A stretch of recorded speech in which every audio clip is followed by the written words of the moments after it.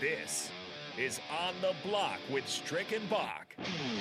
Nebraska Basketball Hall of Famer and 9-year NBA vet, Eric Strickland. Strickland for three! And you're going to go out of here as the Big 8 tournament champion. 93.7 The Ticket veteran and Bill Callahan fan club president, Jake Bakoven. I love Billy C.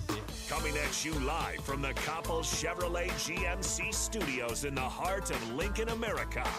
On air and online at theticketfm.com. Sponsored by the Mercado by Certified Piedmontese. This is On the Block with Strick and Bach. Hold up.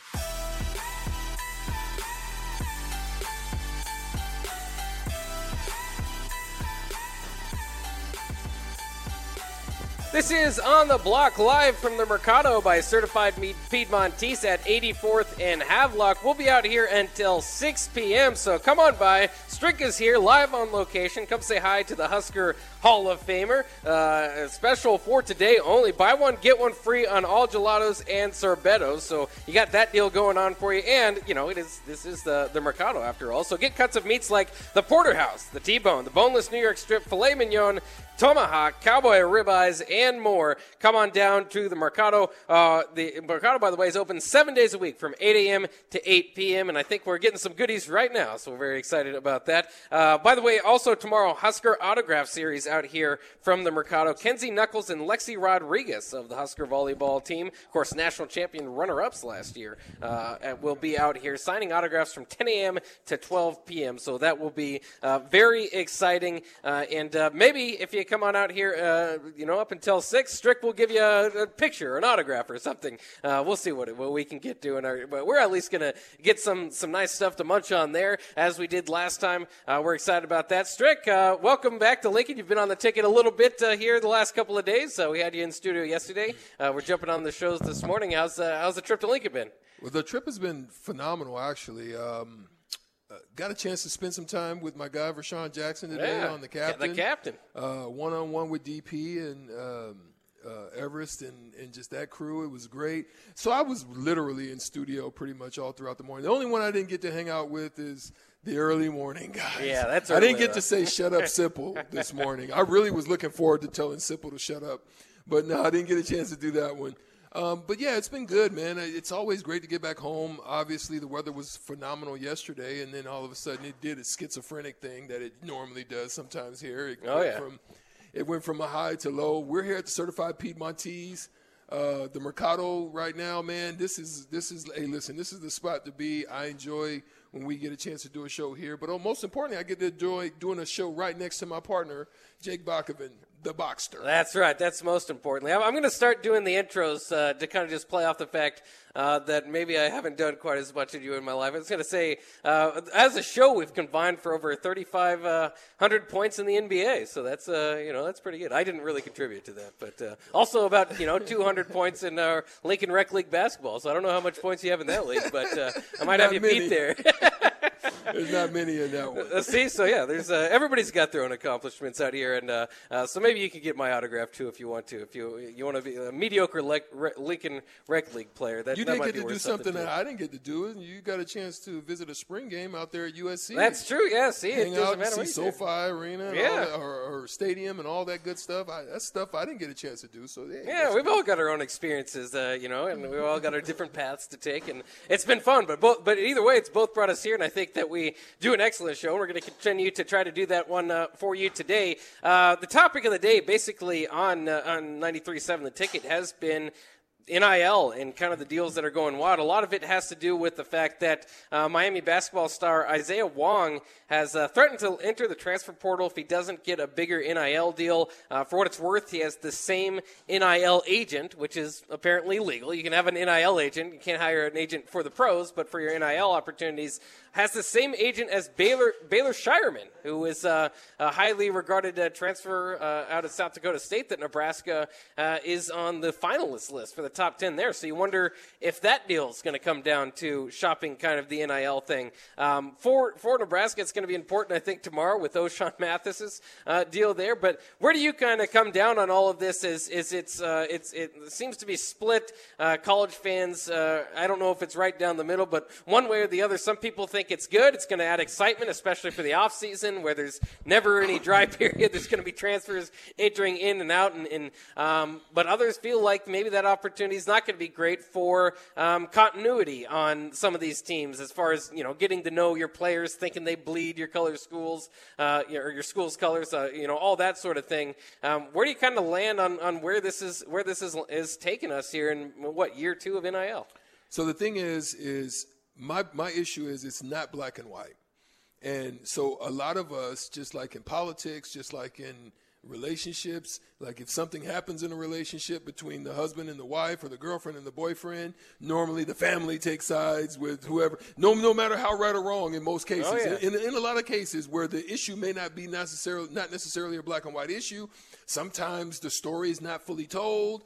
One side of the story. Yeah. So then everybody kind of falls into their own corners, takes a biased position, and then at that point you don't really get any full discussion because it's not necessarily black and white. It falls in some gray area. I tend to say that it's I heard some of your discussion a little bit earlier. I've heard some of the discussions on the shows earlier as well. I tend to fall in that it's, if you're not a professional follower of sports, that's where you tend to like and want to keep the purity and the innocence of the amateur aspect of the NCAA, right? Mm-hmm. And so what you tend to do in the past for the NCAA, you normally would get behind players that are involved there that supposedly bleed the blood of whatever that university is, and the university, because that's where your heartstrings are pulled at, right? Whereas now it's becoming very professional. As there's an aspect to it that's professional, and so now you're looking at it from a standpoint of what are the reasons that they're here for? You're starting to try to have those types of discussions. Are they here just because they're trying to make? But they are. They're there because they're trying to make money. Yeah. They're trying to prepare themselves for whatever the next level of getting that money is, however long that is. 1 year, 2 years, 4 years, 3 years, whatever that is, right? Well, the time is hot. I mean, it's right there. So now it's all preparation for that. There's negotiations. Now universities have to make a different decision. They have to do their research. It's not just recruiting someone for specific talents. But in the past, they've been able to make a lot of money.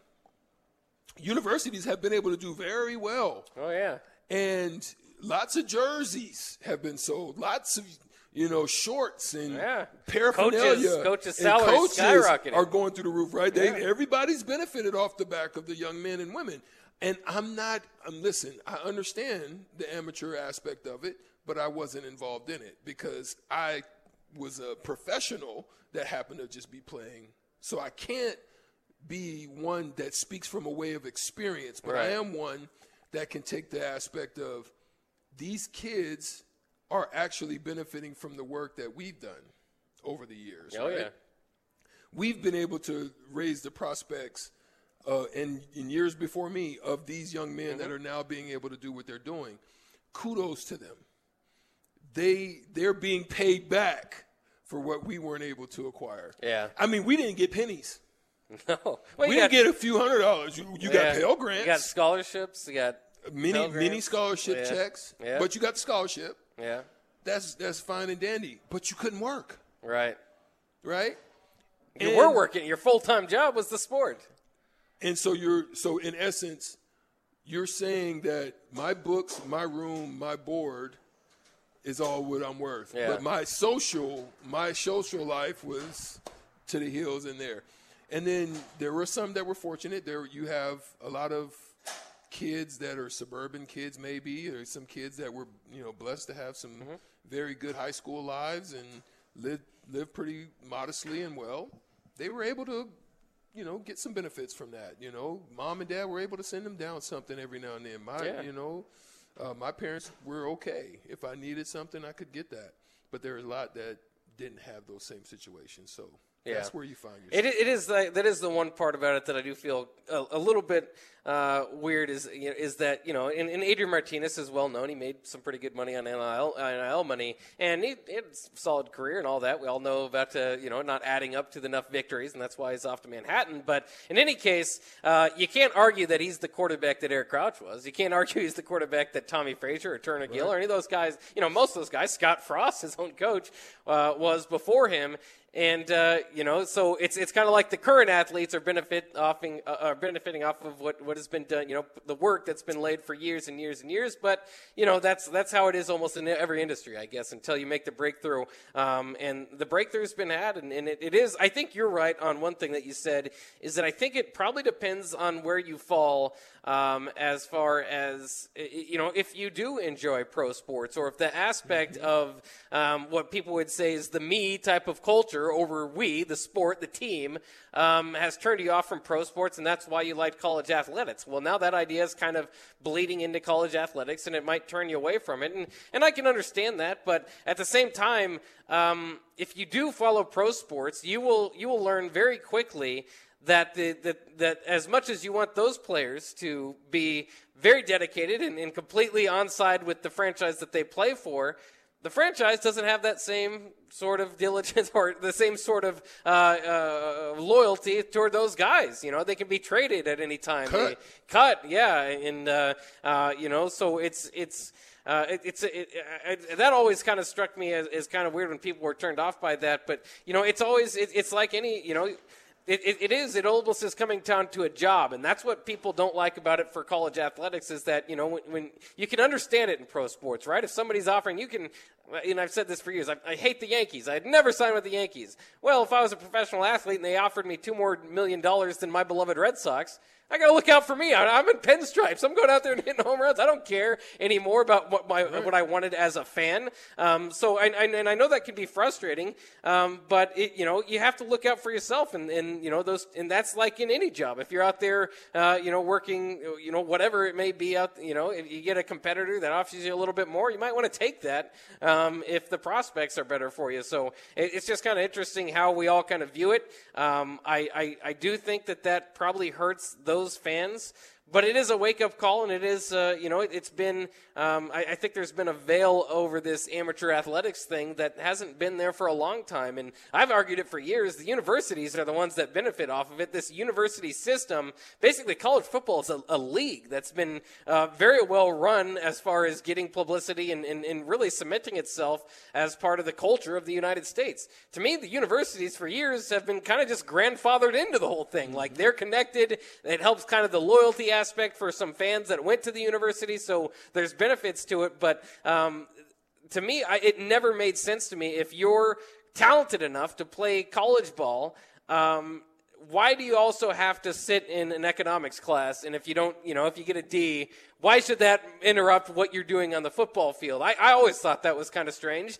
And for those that maybe don't, again, need to open your eyes to the fact that you don't see a whole lot of guys sitting out. I guarantee you, if you took 250 guys or whatever, 125 guys at random out of college, they'd probably have more grade problems than the guys on the team do. Well, that's because things are kind of maneuvered around at times to help that out. So there's always been something, kind of in between, or some sort of problem with what you view as amateur athletics to begin with, and kind of marrying that with the university, the college system, all that.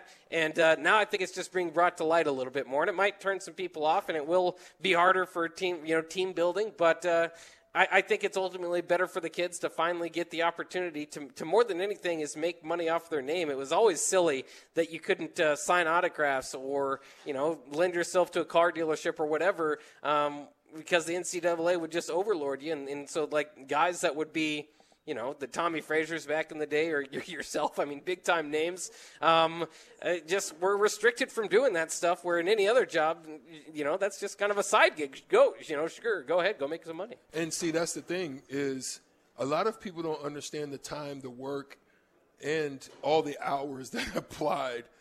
That it is a freaking job. It is a freaking job.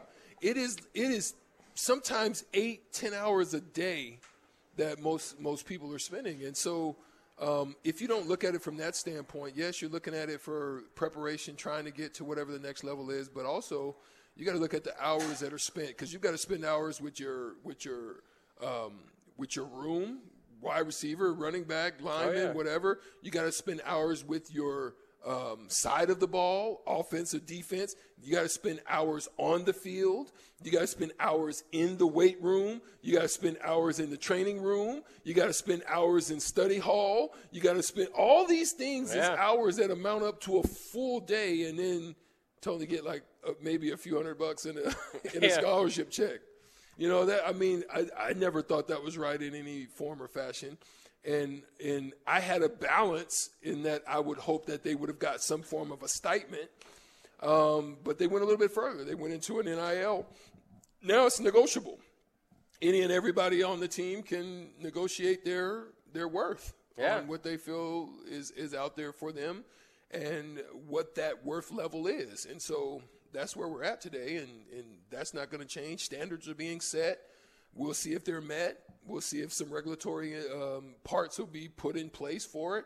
I still think there still needs to be a side of regulatory issue to make sure that it doesn't provide just up and go all the time. It's just not this, jump type of method where, at a certain amount of time you have a time to do that, but then there's a restriction or there's some type of penalty that comes with that if they happen to continue to jump too much. Yeah, and that's what they kind of set up again. You get the 1 year free transfer where you can go anywhere you want and play right away, but then after that you're going to have to sit out. So it's not like you can just jump around from school to school without any sort of penalty. I know Nathan has a question there back in the studio. Nathan, you ready for it? Yeah, I've said all my piece. I don't want to get too much into it. I just wanted to say one thing that I really disagreed with you on, Bach.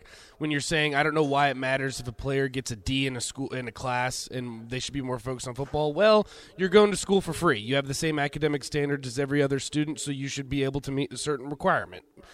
If you go to school for free, it's still about school at the end of the day, and 90% of those athletes are going to have something to fall back on. The football scholarship is giving you an opportunity to have that education, have something to fall back on. But that was not my question. That was just me reiterating something that you said off of that. The question that I have for you guys, do you think that there should be some type of salary cap? Because the one different thing I think what we're all thinking about right now is college football compared to the NFL.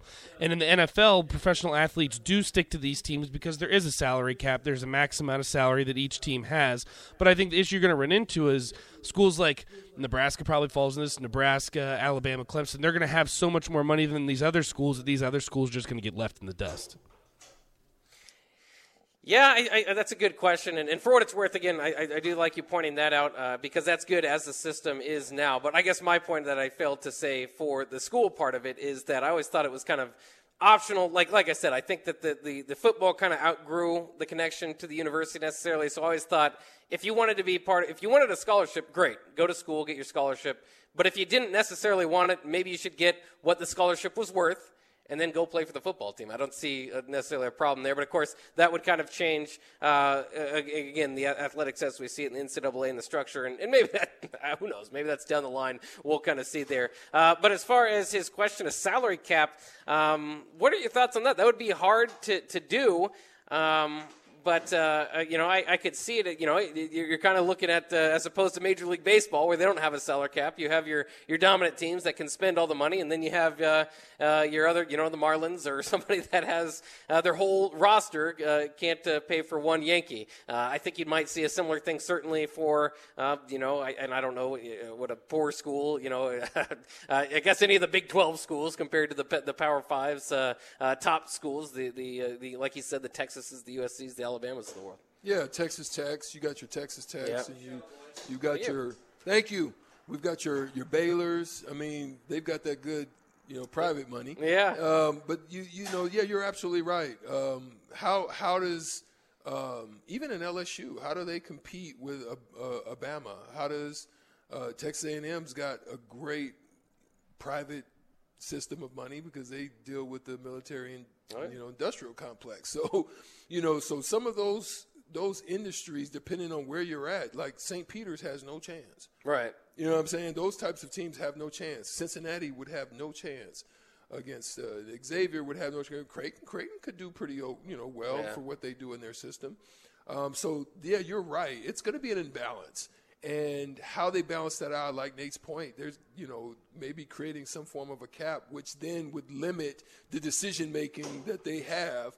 And it would give kind of an equivocation across the board on all schools has a certain amount of money that they can apply. You want to give your full bag to, the majority of your bag to the quarterback? Maybe you got a receiver out here. There's a balance of that. And then the quarterback has a decision to make. Well, I may go here because the bag is a little bit bigger because of the cap is a little bit bigger. So maybe I'll go to Louisiana State. They've got a bigger – so now it makes equivalence across the board to an Alabama. Alabama's already given it to Bryce. You know what I'm saying? Yeah. For your second-tier guys, this is what's available. I don't know how that would work. It would just be so incredibly difficult, again, because the NIL isn't an organized fund from the university. Yeah. If you capped it, how would you go, to monitor it. If you capped it, how would you monitor it? And then how would, would you stop the ticket from coming in and saying, well, I know it's capped, but we want to give this guy, we want him to have an opportunity to have a show here. And we want to give, just the smallest thing, somebody would say, well, I want to give this athlete $10, or we're seeing the monetization that people are doing on Open Doors, so we'll link you up to. Well, yeah, that, but just you could say Happy Birthday online for $30. Are you're gonna cap that? I think that would be pretty difficult to do, and hurt the teams that are most invested in it. I mean, that's why I like this whole thing for Nebraska, is that Nebraska has the interest, has the businesses around that want to, because these guys are stars in Lincoln, and that's not necessarily the case. Caleb Williams, even out there at USC, he said part of the reason he likes USC is that he can go into a restaurant, nobody knows who he is, and in Norman, he can't, so, and that's a little bit of a difference there, but it's kind of interesting. I think it would be incredibly difficult to have some sort of salary cap, and I don't know if that would be great, because then what is the purpose now for the NCAA? You see what I'm saying? Again, it's there for the small type of rules to say something like you can't transfer and play right away, that sort of thing. For the second time, there's not a whole lot there for the big business of what they are and what they make. Oh yeah, and what they pay to their top tier. They're getting paid to do what? See, that's what I'm saying. Yeah. Maybe some of these implementations is something where hopefully their brain trust would be able to figure out a way for them. Maybe that's something I should do, man. Figure out a way for the NCAA to be relevant, because right now, what is the relevance?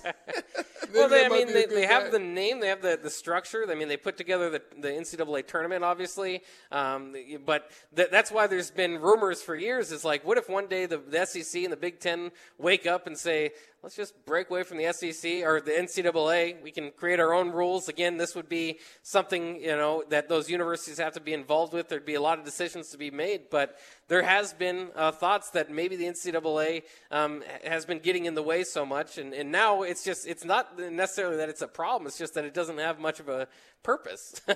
Right. But it will still come down, hand down, your slaps on the wrist and stuff like that. So we'll see what the NCAA's future is in all of this, but there certainly could be a breakoff from the Power 5 or whatever, to create an NFL-like league without the NCAA. I think that could be a possibility down the line. Unfortunately, we're up against it, so we're going to have to take a break here, but we are live from the Mercado by Certified Piedmontese at 84th and Havelock. This is On the Block. Strick is here on location, so come say hi to the Husker Hall of Famer, longtime NBA vet. Will be out here until 6, so come out, say hi to us, and while you're out here, buy one, get one free on all gelato and sorbetos, and of course, it is the Mercado, so you can get cuts of meat like the porterhouse, T-bone, boneless New York strip, filet mignon, tomahawk, cowboy ribeyes, and more. That's all here at the Mercado. We'll be right back here on the Block.